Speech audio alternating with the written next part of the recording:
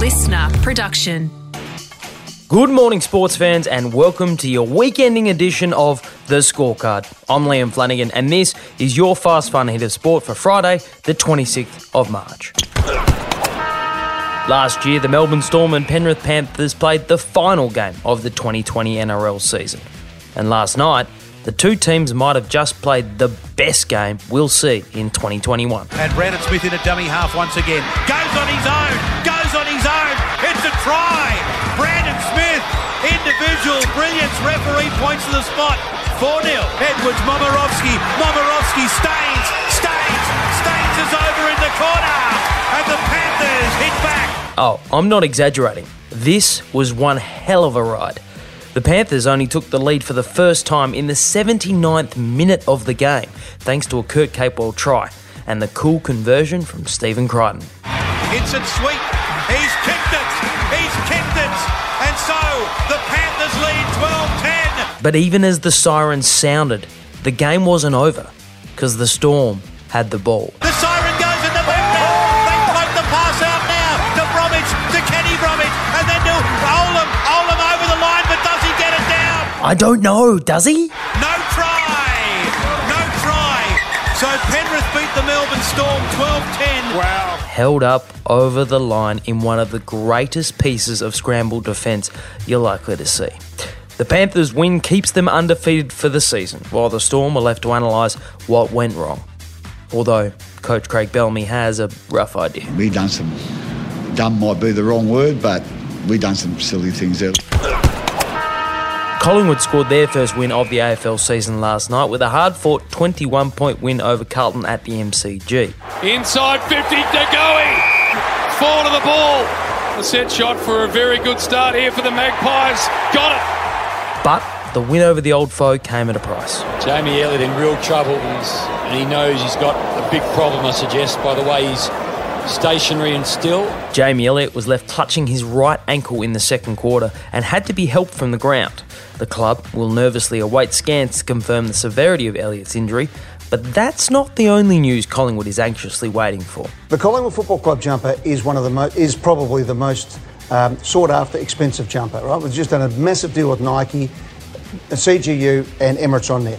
Collingwood receives $6 million a year less than Port Adelaide. $3 million most than what the salary cap is. So Collingwood is a net giver. Former Magpies president Eddie Maguire on Nine's Footy Classified the other day, beginning his rant in response to the request of Port Adelaide to wear a black and white prison bar style jumper for their two local derbies against the Adelaide Crows this season.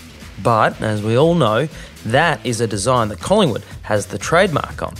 As such, the request isn't going down well with Maguire. When they start becoming, instead of a net receiver, a net giver, then we'll have a bit of a look at it, because that jumper of Collingwood's keeps them going, because we make a lot of money off the back of that. It is a trademark issue. The AFL, when they took over all our trademarks, they must protect the trademark. Everyone's sick of it. But Port Adelaide chairman, aka Sunrise host David Koch, doesn't really care about Maguire's hissy fit, declaring the issue isn't going to go away because Eddie Maguire wants it to go away. We are simply asking to celebrate our heritage by wearing this Guernsey in 2 showdowns a year at Adelaide Oval. Sounds reasonable, doesn't it, Eddie? Worry about making money and stop annoying us every year. Simple as that. Back off. No. Right? I'm not the president anymore, but I tell you what, I'll come back if they do, if they give it up. I don't think that would be a good idea. I know a lot of people would say that rowing in Australia peaked when the awesome foursome did those Goulburn Valley fruit ads. Goulburn Valley, go. But the biggest moment was actually this. No one is faster than Kim Brennan. She completes her set. Gold to Australia. The 31-year-old's 4-year mission complete. Kim Brennan winning gold in the single scull at the 2016 Olympics was huge for Kim, but it was even bigger for the sport, because that was the moment Australia's richest person, Gina Rinehart, fell in love with the sport of rowing. Row, row, row your boat The Australian newspaper reports that as a result of her passion, Reinhardt now funds a weekly wage of around $500 to the best 25 male and 25 female rowers in the country, just a lazy $1.4 million every year, and she is committed to funding the program through to the Paris 2024 Olympics so that the rowers can better focus on their sport. And I say good on you, Gina. And hey, if you're looking for something else to get passionate about and invest some money in, like, a podcast, I know some people.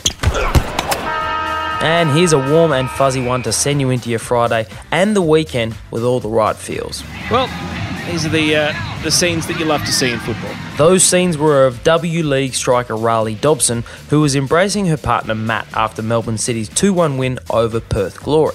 It also happened to be Dobson's final game after she had announced her retirement in the lead up to the match. But here's where it starts to get really special. Back heel and turned in, and it is a farewell goal for Riley Dobson. The dream farewell. Yep, Dobson scored the opener in her final game last night. But wait, there's more. Oh my goodness, he's reached into the pocket. No, Dobson wasn't about to receive a red card. Instead, her partner Matt knelt down and proposed. How about that? Congratulations. And there's even tears in the crowd. What a moment. Matt Stoneham and Riley Dobson are engaged. What a fantastic moment after the final game of her career. And of course Dobson said yes, because the kicker to the whole story is that Dobson is retiring so she can support her now fiancé Matt, who is about to begin aggressive radiotherapy and 12 months worth of chemotherapy for brain cancer. And if that doesn't give you some timely perspective as you head into the weekend, nothing will. That was your Fast Fun hit of sport for Friday the 26th of March. I'm Liam Flanagan. We'll see you Monday for the scorecard. Listener.